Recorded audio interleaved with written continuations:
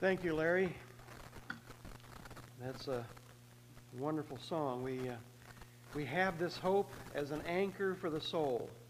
Hebrews 6:19, and we're thankful for that anchor. Amen. And there are times when songs become something that you remember, and you can hear a song and you think back to what that meant, or somebody that liked that song, and this is one of those songs. And to segue into our message this morning, there are also pictures that we see, and some pictures that we see or take part of they're compelling. They draw a story, and that kind of sucks us into the story of that picture. And some pictures compel you to feel emotions. And a compelling picture tells the whole story without even use of words, if you know some of the background behind those pictures. And but most of all, there's emotions involved in pictures. And as we think about being a follower of Christ, and we come to Him to be Christ-like, we need to know what He is about. What was His life like that He lived in order for us to become Christ-like? And so I want to draw us to pictures over the next few weeks as we get closer to Easter, sort of a Lenten series. And we go from childhood to the cross and then to the open, empty tomb. But we need a compelling story. This morning, I want to talk to you about humble submission, and look in Luke chapter 2 as we dive into this only recorded account of the childhood of Jesus Christ. Now, I'll have the verses of Scripture up on the screen, and Luke gives us that picture, and I want us to think about some lessons that we can take away from this story in Luke, and lessons that we can use in essentially our becoming more like Him, and what was going on during that time. So as we open up these verses, Luke chapter 2, beginning with verse 41, reads this way: Every year, Jesus' parents went to Jerusalem for the festival of the Passover. When he was 12 years old, they went up to the festival according to the custom. After the festival was over, while his parents were returning home, the boy Jesus stayed behind in Jerusalem, but they were unaware of it. Thinking he was in their company, they traveled on for a day. Then they began looking for him among their relatives and friends. When they did not find him, they went back to Jerusalem to look for him. After 3 days, they found him in the temple courts, sitting among the teachers, listening to them and asking them questions. Everyone who heard him was amazed at his understanding and his answers. When his parents saw him, they were astonished. His mother said to him, "Son, why have you treated us like this? Your father and I have been anxiously searching for you." "Why were you searching for me?" he asked. Didn't you know I had to be in my father's house?" But they did not understand what he was saying to them. Then he went down to Nazareth with them, and was obedient to them. But his mother treasured all these things in her heart. And Jesus grew in wisdom and stature, and in favor with God and man. Let's pray. Father, we thank you. We thank you, Lord, that you are this anchor for our soul. And as your word describes you, that you are firm and secure. And we just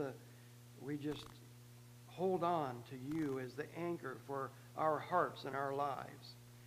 And as we look ahead to Resurrection Sunday, we thank you, Father. But on this journey through this Lenten season, help us to learn more about you as we see things that took place in your life so that we can become more like you. We thank you, Lord. We give you praise and we give you thanks in Jesus' name. Amen. According to Jewish law at the time, every adult male that lived within 15 miles of Jerusalem was required to journey to Jerusalem and sacrifice at the temple during Passover. Well, 3 times during the year. This was one of the 3 festivals, Passover. And due to distance, many Jews could not make the pilgrimage each year, but were encouraged to make it at least once in their lifetime. And Nazareth, where Jesus lived and where he was raised with his parents, was about 70 miles north of Jerusalem, so it certainly fell outside that 15-mile limit.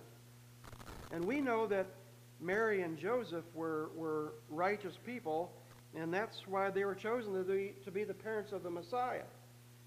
But their righteousness is further illustrated here in the fact that Luke tells us in the first verse that we read, every year his parents went to Jerusalem for the feast of the Passover. So in looking at this little, we pass over that real fast. We just don't even pay attention to that fact. That though they were not required by law to make this journey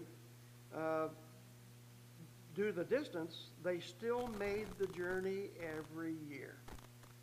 And I believe Jesus was a huge factor in that, but because of his birth and the circumstances surrounding Mary and Joseph, but along with them came a group of people, and they would travel together from that area, from the surrounding villages and towns, and they would walk together for safety. When I think about this, I always remember the parable of the Good Samaritan, and how this one man was by himself walking along the road, and he was attacked by robbers. Well, for safety, there's safety in numbers, a whole village or a great number of people might travel together, and they would walk to where they wanted to go. And this, during the festivals, during the feast times, this was one of those special occasions. So only the most devout Jews would do this, travel the 70 miles and walk the 70 miles. How would you like to go on a 140-mile round-trip walk? I think only Joe is going to raise his hand. Joe goes on these, what do you call them, folks march with people, and he's done a lot of walking. But that's, you put your you put your Fitbit on and you go, and get it charged along the way. But Joseph was in Joseph and Mary and Jesus, and they are in this group, and they're, as was the custom, they would go, and they took a 12-year-old this particular year, 12-year-old Jesus with them. And at 12, this was an important age for Jesus, because this was when a Jewish boy became, according to their tradition, he accepted the responsibilities of a man. And here he's walking along, and Jesus was coming into his spiritual manhood, so to speak, and they making this journey, and the festivities would have lasted a whole week. You've got the Passover and a Feast of Unleavened Bread involved in that, and then the group would begin their travel back home. And Luke tells us that they traveled for a day before Joseph and Mary realized that Jesus wasn't with them. And at first, when I was a new Christian, I thought, well, what's wrong with Joseph and Mary? They only got one kid, and they can't keep him with them here, Now, they probably had other kids, I'm sorry, but children. But, Jesus, you would have thought they would have, but I'm going to stick up for Joseph and Mary this morning and say that they were not irresponsible parents. And several things were taking place here as we think about the whole issue that can account for them for being a day down the road before they figured out what was going on. And for starters, they were traveling in a large group of friends, family, and neighbors. And it's not all that uncommon for kids to want to walk with or travel with other kids or with other cousins or family members. Okay, so we know that. The kids don't even want to ride in a car with you at a certain age, right? Can I go with them? Can I walk with them? I'm going to, and then this is a bigger group. And so here they are traveling and with everyone else, and it would make sense for them to assume that Jesus was with a friend or a family member or cousin or somebody else. And also, it was normal for the women to begin the journey home with the children several hours before the men would start out. And then the men later would walk together and join them in the encampment. 70 miles, you're not going to make it in one day. So there's a couple of different stops, a couple of different nights that they would make an encampment. So they would make it to their usual rest area along I-71, whatever that is, on their way to Nazareth. And so they would say, well, we'll meet up with you. And the men walked together. The women and children went first. So it's very probable that Joseph believed that Jesus left with his mother and the children, while Mary believed Jesus stayed behind with Joseph and walked with him. And do I use the story? No, okay. So and not only they met up in the evening, but then that's when they realized that Jesus, well, I thought Jesus was with you. No, I thought he was with you. And you can imagine the discussion going back and forth. And you can only imagine how the parents felt, discovered that their 12-year-old son was not in the group. So they traveled the day back to Jerusalem to find him. And after searching for him, they find him in the temple where he'd been there the past 3 days in the temple, sitting among the teachers, listening to them and asking them questions. So when we think about Jesus here and who he was, can you imagine finding your 12-year-old son sitting at the feet of the great religious teachers of the day, listening to their wisdom and asking them pointed, engaging questions? This was amazing. And especially with the verse of Scripture that tells us that they were astonished at what this young man knew and what he was asking. And the concept here is not really that far away, because this is how teaching took place in the local synagogues. You would see wherever a rabbi was teaching, and this was Jesus later, right? He had the 12 disciples, and they followed him, and then there was the other people that were with that crowd, and then every once in a while Jesus would sit down, and they would sit in front of him, and he would teach, right? The parables and the Sermon on the Mount and all these different things. This is the way that the rabbis taught the new students and the disciples sitting around. They're learning, they're picking up wisdom. And this was Jesus sitting around the known religious minds in Jerusalem at that time. And Passover, that's the height of the sacrificial season. So everybody that was a theologian was there. And so Jesus was right in the middle of the whole thing. But these rabbis today kind of picture the same things taking place. And they would all get together with their students, and they'd all sit around, and the rabbi would expound what God has put on his heart, and then they would take a selfie, and then they would all leave.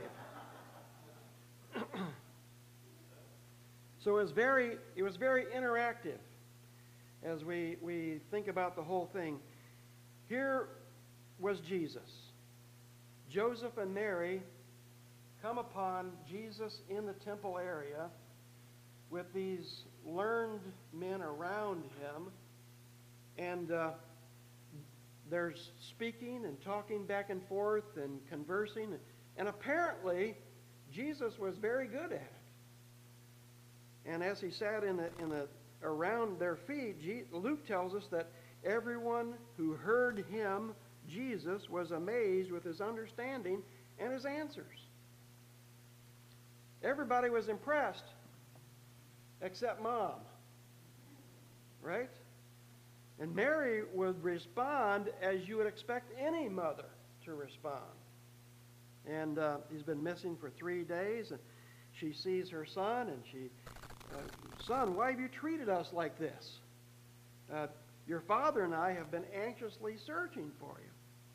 And she scolds him in this situation, as any mom would do. And that's okay, right? That's okay. Now we get to the heart of the portrait of Jesus here, because we see his humility, and we see his obedience, and we see his submission. Now, because Jesus' answer, he was just basically what came to his heart. Because even at that tender age of 12, he knew who he was and what he was about. He knew his purpose. And after being scolded, he answers her, I believe, not in a very harsh way, but didn't you know? I can almost see Larnell Harris. Didn't you know? You know, Larry sang the song for us before. But didn't you know that I had to be in my Father's house, doing my Father's business? He knew that his purpose was to bring redemption to Israel. 12 years old. And he knew his life was about more than merely being a carpenter and growing up in the carpenter shop in Nazareth. He knew, yet in his knowledge there was no conceit, and there was no vanity, and there was no pride. He humbled himself, and he submitted to the authority that was placed over him. In this case, the authority was his parents. And Luke tells us that then he went down to Nazareth with them and was obedient to them, but his mother treasured all these things in her heart, and Jesus grew in wisdom and stature and in favor with God and men. I want to make a statement here. Humble submission is something that we don't do well, right? We know all about humble bragging, right? We just kind of throw something out, you know, in a conversation that, oh, by the way, you know. And but humble submission is something that we don't do well. You know, if we're in a position where we know more than the next person, it's hard to keep that in, or it's hard to keep this in and live this way and grow this way with that inside. But we see this in Christ. We see this in Jesus here. We learn from Jesus how to be more, or how to be humble as he was humble. Or we ask in prayer to be that way, or to submit to the authority God has placed in our lives. And we have to acknowledge the fact that there are times when there is authority placed in your life, and that we have to submit to that authority. Now, Jesus submitted to the authority of his parents. He went down to Nazareth with them and was obedient to them. Jesus submitted to the religious and civil authority. They found him in the temple courts, sitting among the teachers, listening to them and asking them questions. I can't believe that Jesus You big dummy, where'd you get that idea? Or why are you obeying? Where did you get all these laws? And you guys just don't have anything right. And, you know, it would be easy to go off on that, right? But if you look at Jesus all the way through his life, those became teaching moments, not scolding or bragging moments. And how God handled those moments. Because that's exactly what we're talking about here. That God in the flesh, as a young man at 12, he's submitting to the authority around him. He was respectful. He listened to what they had to say. He asked questions. He received answers. This was a great moment to be a religious teacher and standing around 12-year-old Jesus in the temple. You know, they didn't know what was going on here, but this is great. This was fantastic. He submitted to the authority of his heavenly Father. Didn't you know I had to be in my Father's house? That's what the temple was. That's what this building is about, right? His Father's house. That's what we are. We're a temple of the Holy Spirit. In every way, though he already knew who he was and what his purpose was, he was submissive to the authority of God, or the authority that God placed in his life. And I find it very fascinating to think that Christ, the very Son of God, was willing to submit himself to all the authorities that was placed in his life. That would be, you're holding it in. This is the reason that you came. This was not, remember Mary in the first miracle at the wedding at Cana. This is not my time. My time has not yet come. This is not my hour. You know, hey, let's keep it quiet. You know, let's not. But Mary, she just said, whatever he says, do it. You know, to changing the water into wine in John chapter 2. But to Jesus, this was to let's keep the wraps still on top of this. You know, we don't want the lid to come off. And here he was at 12 and knew he had to still go back to Nazareth. He couldn't make too big of a show. But this was God. This was God in the flesh. He was submitting. And he submitted in humility, and that's something that I struggle with.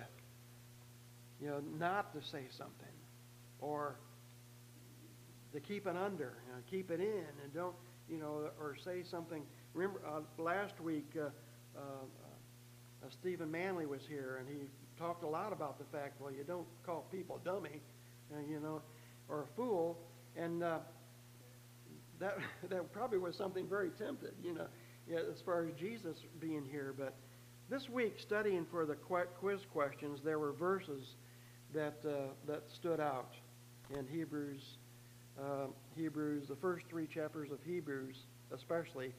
Hebrews 1:2, his Son, Jesus, whom he appointed heir of all things, and through whom he made the universe. This is this 12-year-old young man. And the Son is the radiance of God's glory and the exact representation of his being. This 12-year-old young man, sustaining all things by his powerful word. After he had provided purification for sins, he sat down at the right hand of the Majesty in heaven. Praise the Lord. Right? The radiance of God's glory is asking questions and getting answers and bouncing things off of these guys. We as Christians, we as believers, we're called to submit to one another, right? In Ephesians, submit to one another out of reverence for Christ. And this is tough to do because it means we need to stop thinking about ourselves and focus our thinking on one another. I need to say something about this person, or I need to ask them about that, or I need to, encourage them to keep praying. I need to be one of those that holds Moses' arms up here. But we do it for each other. We do it for each other. We need to focus on the needs of someone else.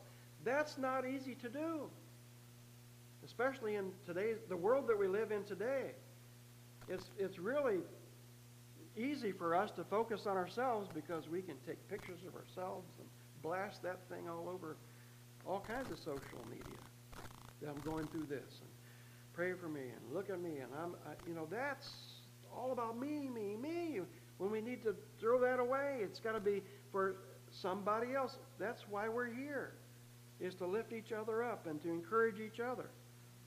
And it may be someone that we may not like, or someone who opposes us in one area or another. That's hard. That's not easy to do. But that's what we are called to do. Amen? And that's what Jesus was doing. He knew the hearts of these men. Not only was he asking questions, just like with the disciples, he knew what their thoughts were. He knew what their...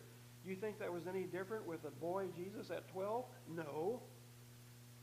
But there he was. There he was. He knew their minds. He knew their hearts. He knew what was inside. He knew what they needed the most. And what they needed the most wasn't, I think you're wrong there, or you're not doing this right, or why can't you get this straight?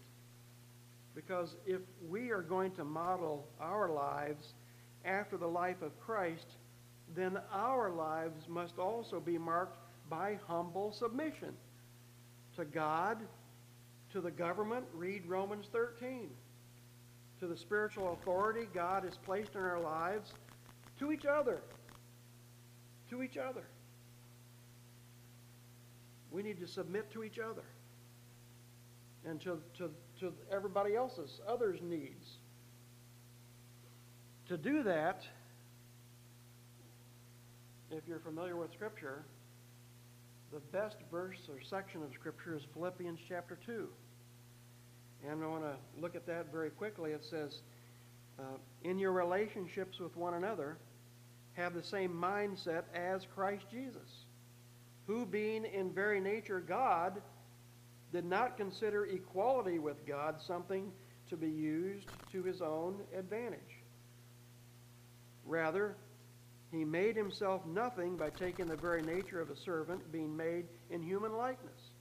And being found in appearance as a man, he humbled himself by becoming obedient to death, even death on a cross.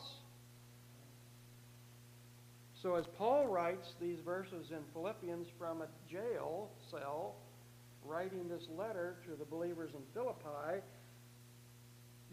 the whole thing is wrapped up in this 12-year-old boy in the temple courts in Jerusalem, talking and answering questions and asking questions back and forth, and Mary and Joseph are mad. Well, this is what the beginning of the whole thing. This is the start of it all in their lives. And as Jesus, I can just imagine, have you ever been in one of those circumstances where you finally get your son or your daughter in the back seat of the car and you're driving and you don't know what to say? They're walking back to Nazareth, a 70-mile journey. And they're, okay, well, Joseph, we knew this day was coming. When it was going to start? Well, it started at 12. But he went back submissive. He went back humble. He was under their authority, and he lived his life that way until 30 years old. Another 18 years working in that carpenter shop until the ministry started. And God called him to do what he needed him to do. What that took in his heart and in his mind. And in becoming like Christ, becoming Christ-like, this is where we are. That we need to put aside, I don't know about talking to that. You know what? They make me mad. You remember that time they talked about me that way? We got to throw that aside. we got to go to that person. I would suggest praying about it first, but well, we go there. We do that because we need to serve. We're here to serve. And Jesus submitted his will to his Father's will all the way to the cross. All the way to the cross. So that you and I could experience a love relationship with God. He paid the price. Amen? Let's all stand. Father, we thank you. We love you, Lord, for all that you do for us. We ask, Lord, as we're on this journey now toward the resurrection day, and as we look at these snapshots and photographs and pictures that we can bring up in our hearts and minds about you, help us to understand a little more along those lines, and help us to see what we may need to fine-tune or talk to you about in our prayer time. And Lord, this morning we talk to you about being submissive, about being humble, and Lord, to the authority that is over us. For each of us, whether we want it or not, there is that authority. And you tell us to submit to the authorities, Lord, so that those who are doing wrong will feel know the wrath, and those who are not doing wrong can live at peace. And out of Romans 13 and submission to each other, Lord, we lift each other up. But help us to know that you are indeed a very, very part of our lives that we give ourselves entirely to. And Lord, we love you and thank you. Be with each of us throughout this day. Bring us back again tonight as we continue our look into the book of Ezra. And we love you and praise you in Jesus' precious name. And everybody said, amen. You're dismissed.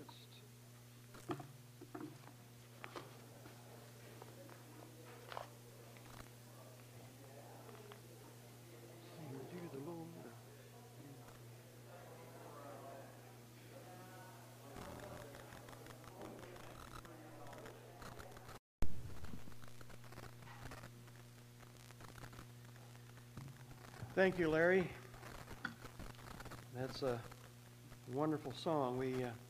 We have this hope as an anchor for the soul.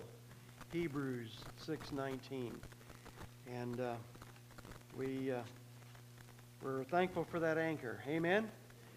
And there are times when songs become something that you remember, and you can hear a song and you think back to what that meant, or somebody that liked that song, and this is one of those songs. And to segue into our message this morning, there are also pictures that we see, and some pictures that we see or take part of they're compelling. They draw a story. And that kind of sucks us into the story of that picture. And some pictures compel you to feel emotions. And a compelling picture tells the whole story without even use of words, if you know some of the background behind those pictures. And but most of all, there's emotions involved in pictures. And as we think about being a follower of Christ, and we come to Him to be Christ-like, we need to know what He is about. What was His life like that He lived in order for us to become Christ-like? And so I want to draw us to pictures over the next few weeks as we get closer to Easter, sort of a Lenten series. And we go from childhood to to the cross and then to the open, empty tomb. But we need a compelling story. This morning, I want to talk to you about humble submission, and look in Luke chapter 2 as we dive into this only recorded account of the childhood of Jesus Christ. Now, I'll have the verses of Scripture up on the screen, and Luke gives us that picture, and I want us to think about some lessons that we can take away from this story in Luke, and lessons that we can use in essentially our becoming more like Him and what was going on during that time. So as we open up these verses, Luke chapter 2, beginning with verse 41, reads this way: Every year, Jesus' parents went to Jerusalem for the festival of the Passover. When he was 12 years old, they went up to the festival according to the custom. After the festival was over, while his parents were returning home, the boy Jesus stayed behind in Jerusalem, but they were unaware of it. Thinking he was in their company, they traveled on for a day. Then they began looking for him among their relatives and friends. When they did not find him, they went back to Jerusalem to look for him. After 3 days, they found him in the temple courts, sitting among the teachers, listening to them and asking them questions. Everyone who heard him was amazed at his understanding and his answers. When his parents saw him, they were astonished. His mother said to him, "Son, why have you treated us like this? Your father and I have been anxiously searching for you." "Why were you searching for me?" he asked. Didn't you know I had to be in my father's house?" But they did not understand what he was saying to them. Then he went down to Nazareth with them and was obedient to them, but his mother treasured all these things in her heart. And Jesus grew in wisdom and stature and in favor with God and man. Let's pray. Father, we thank you. We thank you, Lord, that you are this anchor for our soul. And as your word describes you, that you are firm and secure. And we just hold on to you as the anchor for our hearts and our lives. And as we look ahead to Resurrection Sunday, we thank you, Father, but on this journey through this Lenten season, help us to learn more about you as we see things that took place in your life, so that we can become more like you. We thank you, Lord. We give you praise, and we give you thanks in Jesus' name. Amen. According to Jewish law at the time, every adult male that lived within 15 miles of Jerusalem was required to journey to Jerusalem and sacrifice at the temple during Passover. Well, 3 times during the year. This was one of the 3 festivals, Passover. And due to distance, many Jews could not make the pilgrimage each year, but were encouraged to make it at least once in their lifetime. And Nazareth, where Jesus lived and where he was raised with his parents, was about 70 miles north of Jerusalem, so it certainly fell outside that 15-mile limit. And we know that Mary and Joseph were righteous people, and that's why they were chosen to be the parents of the Messiah. But their righteousness is further illustrated here in the fact that Luke tells us in the first verse that we read, every year his parents went to Jerusalem for the feast of the Passover. So in looking at this little, we pass over that real fast. We just don't even pay attention to that fact. That though they were not required by law, to make this journey, due to the distance, they still made the journey every year. And I believe Jesus was a huge factor in that, but because of his birth and the circumstances surrounding Mary and Joseph, but along with them came a group of people, and they would travel together from that area, from the surrounding villages and towns, and they would walk together for safety. When I think about this, I always remember the parable of the Good Samaritan, and how this one man was by himself walking along the road, and he was attacked by robbers.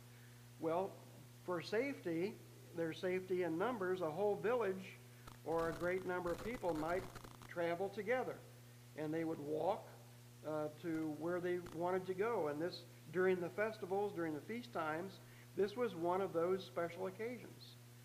So only the most devout Jews would do this, travel the 70 miles and walk the 70 miles. How would you like to go on a 140-mile round-trip walk?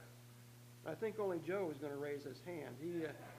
Joe goes on these, what do you call them, folks march with people, and he's done a lot of walking. But that's, you put your you put your Fitbit on and you go, and get it charged along the way. But Joseph was in Joseph and Mary and Jesus, and they are in this group, and they're, as was the custom, they would go, and they took a 12-year-old this particular year, 12-year-old Jesus with them. And at 12, this was an important age for Jesus, because this was when a Jewish boy became, according to their tradition, he accepted the responsibilities of a man. And here he's walking along, and Jesus was coming into his spiritual manhood, so to speak, and they making this journey, and the festivities would have lasted a whole week. You've got the Passover and a Feast of Unleavened Bread involved in that, and then the group would begin their travel back home. And Luke tells us that they traveled for a day before Joseph and Mary realized that Jesus wasn't with them. And at first, when I was a new Christian, I thought, well, what's wrong with Joseph and Mary? They only got one kid, and they can't keep him with them here, Now, they probably had other kids, I'm sorry, but children. But, Jesus, you would have thought they would have, but I'm going to stick up for Joseph and Mary this morning and say that they were not irresponsible parents. And several things were taking place here as we think about the whole issue that can account for them for being a day down the road before they figured out what was going on. And for starters, they were traveling in a large group of friends, family, and neighbors. And it's not all that uncommon for kids to want to walk with or travel with other kids or with other cousins or family members. Okay, so we know that. The kids don't even want to ride in a car with you at a certain age, right? Can I go with them? Can I walk with them? I'm going to, and then this is a bigger group. And so here they are traveling and with everyone else, and it would make sense for them to assume that Jesus was with a friend or a family member or a cousin or somebody else. And also, it was normal for the women to begin the journey home with the children several hours before the men would start out. And then the men later would walk together and join them in the encampment. 70 miles, you're not going to make it in one day. So there's a couple of different stops, a couple of different nights that they would make an encampment. So they would make it to their usual rest area along I-71, whatever that is, on their way to Nazareth. And so they would say, well, we'll meet up with you. And the men walked together. The women and children went first. So it's very probable that Joseph believed that Jesus left with his mother and the children, while Mary believed Jesus stayed behind with Joseph and walked with him. And do I use the story? No, okay. So and not only they met up in the evening, but then that's when they realized that Jesus, well, I thought Jesus was with you. No, I thought he was with you. And this, you can imagine the discussion going back and forth. And you can only imagine how the parents felt, discovered that their 12-year-old son was not in the group. So they traveled the day back to Jerusalem to find him. And after searching for him, they find him in the temple where he'd been there the past 3 days in the temple, sitting among the teachers, listening to them and asking them questions. So when we think about Jesus here and who he was, can you imagine finding your 12-year-old son sitting at the feet of the great religious teachers of the day, listening to their wisdom and asking them pointed, engaging questions? You know, this was amazing. And especially with the verse of Scripture that tells us that they were astonished at what this young man knew and what he was asking. And the concept here is not really that far away, because this is how teaching took place in the local synagogues. You would see wherever a rabbi was teaching, and this was Jesus later, right? He had the 12 disciples, and they followed him, and then there was the other people that were with that crowd, and then every once in a while Jesus would sit down, and they would sit in front of him, and he would teach, right? The parables and the Sermon on the Mount and all these different things. This is the way that the rabbis taught the new students and the disciples sitting around. They're learning, they're picking up wisdom. And this is Jesus sitting around the known religious minds in Jerusalem at that time. And Passover, that's the height of the sacrificial season. So everybody that was a theologian was there. And so Jesus was right in the middle of the whole thing. But these rabbis today kind of picture the same things taking place. And they would all get together with their students, and they'd all sit around, and the rabbi would expound what God has put on his heart, and then they would take a selfie, and then they would all leave. So it was very interactive as we think about the whole thing. Here was Jesus. Joseph and Mary come upon Jesus in the temple area with these learned men around him, and they're speaking and talking back and forth and conversing, and apparently Jesus was very good at it. And as he sat around their feet, Luke tells us that everyone who heard him, Jesus, was amazed with his understanding and his answers. Everybody was impressed except Mom, right? And Mary would respond as you would expect any mother to respond. And he's been missing for 3 days, and she sees her son, and she, son, why have you treated us like this? Your father and I have been anxiously searching for you. And she scolds him in this situation, as any mom would do. And that's okay, right? That's okay.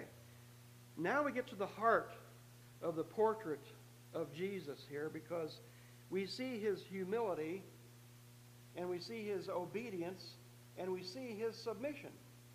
Now, because Jesus' answer, he was just basically what came to his heart.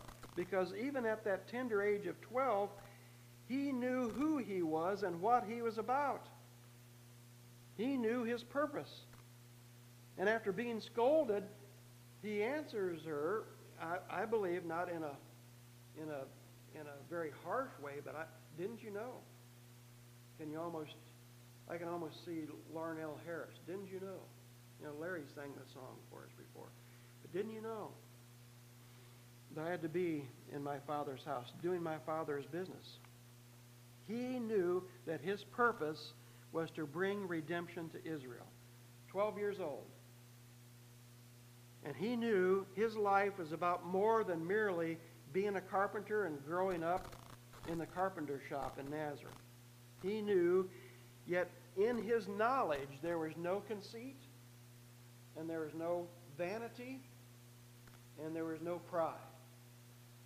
He humbled himself, and he submitted to the authority that was placed over him. In this case, the authority was his parents.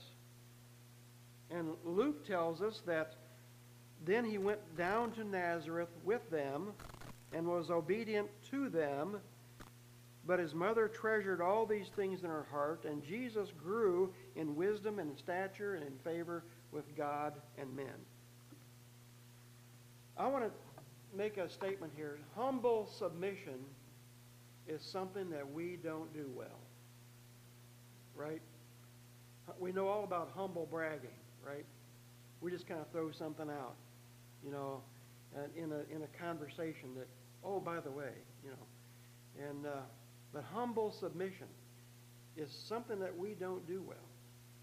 You know, we're in a position where we know more than the next person, it's hard to keep that in. Or it's hard to keep this in and live this way and grow this way with that inside. But we see this in Christ. We see this in Jesus here. We learn from Jesus how to be more, or how to be humble as he was humble. Or we ask in prayer to be that way. Or to submit to the authority God has placed in our lives. And we have to acknowledge the fact that there are times when there is authority placed in your life. And that we have to submit to that authority. Now, Jesus submitted to the authority of his parents. He went down to Nazareth with them and was obedient to them. Jesus submitted to the religious and civil authority. They found him in the temple courts, sitting among the teachers, listening to them and asking them questions. I can't believe that Jesus was, you big dummy, where'd you get that idea? Or why are you obeying? Where did you get all these laws? And you guys just don't have anything right. And, you know, it would be easy to go off on that, right? But if you look at Jesus all the way through his life, those became teaching moments, not scolding or bragging moments. And how God handled those moments. Because that's exactly what we're talking about here. That God in the flesh, as a young man at 12, he's submitting to the authority around him. He was respectful. He listened to what they had to say. He asked questions. He received answers. This was a great moment to be a religious teacher and standing around 12-year-old Jesus in the temple. You know, they didn't know what was going on here, but this is great. This was fantastic. He submitted to the authority of his heavenly Father. Didn't you know I had to be in my Father's house? That's what the temple was. That's what this building is about, right? His Father's house. That's what we are. We're a temple of the Holy Spirit. In every way, though he already knew who he was and what his purpose was, he was submissive to the authority of God, or the authority that God placed in his life. And I find it very fascinating to think that Christ, the very Son of God, was willing to submit himself to all of the authorities that was placed in his life. That would be, you're holding it in. This is the reason that you came. This was not, remember Mary in the first miracle at the wedding at Cana. this is not my time. My time has not yet come. This is not my hour. Hey, let's keep it quiet. Let's not. But Mary, she just said, whatever he says, do it. To changing the water into wine in John chapter 2.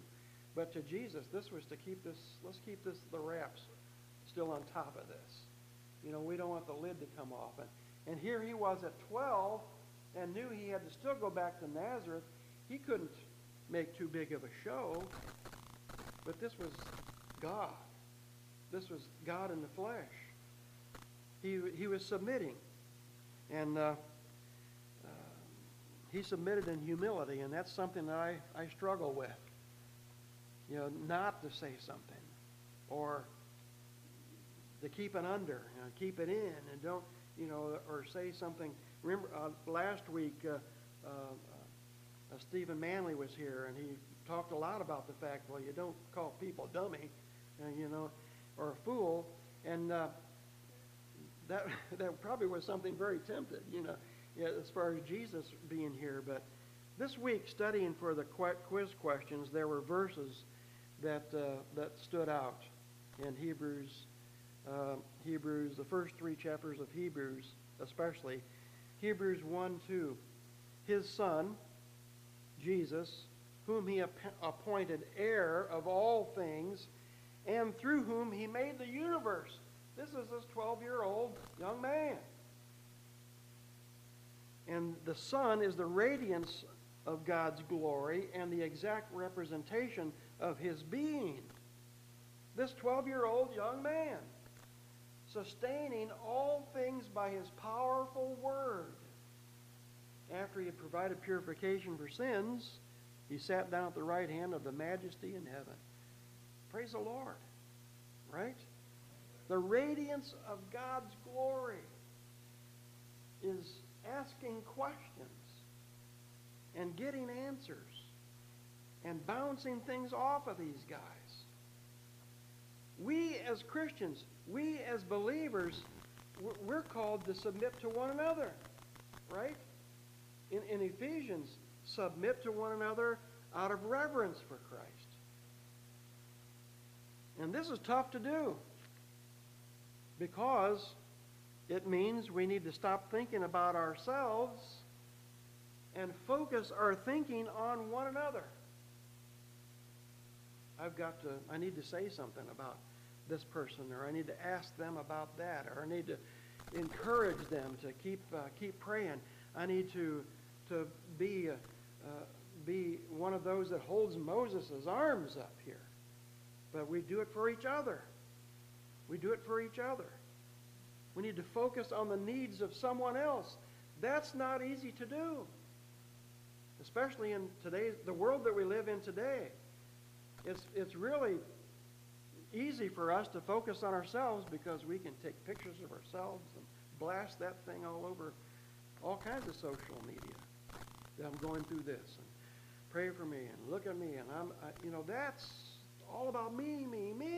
When we need to throw that away, it's got to be for somebody else. That's why we're here, is to lift each other up and to encourage each other. And it may be someone that we may not like, or someone who opposes us in one area or another. That's hard. That's not easy to do. But that's what we are called to do. Amen? And that's what Jesus was doing. He knew the hearts of these men. Not only was he asking questions, it's like with the disciples, he knew what their thoughts were. He knew what their... Do you think that was any different with the boy Jesus at 12? No. But there he was. There he was. He knew their minds. He knew their hearts. He knew what was inside. He knew what they needed the most. And what they needed the most wasn't, I think you're wrong there, or you're not doing this right, or why can't you get this straight? Because if we are going to model our lives after the life of Christ, then our lives must also be marked by humble submission to God, to the government. Read Romans 13. to the spiritual authority God has placed in our lives, to each other. To each other. We need to submit to each other and to everybody else's, others' needs. To do that, if you're familiar with Scripture, the best verse or section of Scripture is Philippians chapter 2. And I want to look at that very quickly. It says, in your relationships with one another, have the same mindset as Christ Jesus, who being in very nature God, did not consider equality with God something to be used to his own advantage. Rather, he made himself nothing by taking the very nature of a servant, being made in human likeness. And being found in appearance as a man, he humbled himself by becoming obedient to death, even death on a cross. So as Paul writes these verses in Philippians from a jail cell, writing this letter to the believers in Philippi, this is the whole thing is wrapped up in this 12-year-old boy in the temple courts in Jerusalem, talking and answering questions and asking questions back and forth, and Mary and Joseph are mad. Well, this is what the beginning of the whole thing. This is the start of it all in their lives. And as Jesus, I can just imagine, have you ever been in one of those circumstances where you finally get your son or your daughter in the back seat of the car and you're driving and you don't know what to say? They're walking back to Nazareth, a 70-mile journey. And they're, okay, well, Joseph, we knew this day was coming. When it was going to start, well, it started at 12. But he went back submissive. He went back humble. He was under their authority, and he lived his life that way until 30 years old. Another 18 years working in that carpenter shop until the ministry started. And God called him to do what he needed him to do. What that took in his heart and in his mind. And in becoming like Christ, becoming Christ-like, this is where we are. That we need to put aside, I don't know about talking to that. You know what? They make me mad. You remember that time they talked about me that way? We got to throw that aside. We got to go to that person. I would suggest praying about it first, but well, we go there. We do that because we need to serve. We're here to serve. And Jesus submitted his will to his Father's will all the way to the cross. All the way to the cross. So that you and I could experience a love relationship with God. He paid the price. Amen? Let's all stand. Father, we thank you. We love you, Lord, for all that you do for us. We ask, Lord, as we're on this journey now toward the resurrection day, and as we look at these snapshots and photographs and pictures that we can bring up in our hearts and minds about you, help us to understand a little more along those lines, and help us to see what we may need to fine-tune or talk to you about in our prayer time. And Lord, this morning we talk to you about being submissive, about being humble, and Lord, to the authority that is over us. For each of us, whether we want it or not, there is that authority. And you tell us to submit to the authorities, Lord, so that those who are doing wrong will feel know the wrath, and those who are not doing wrong can live at peace. And out of Romans 13 and submission to each other, Lord, we lift each other up. but help us to know that you are indeed a very, very part of our lives that we give ourselves entirely to. And Lord, we love you and thank you. Be with each of us throughout this day. Bring us back again tonight as we continue our look into the book of Ezra. And we love you and praise you in Jesus' precious name. And everybody said, amen. You're dismissed.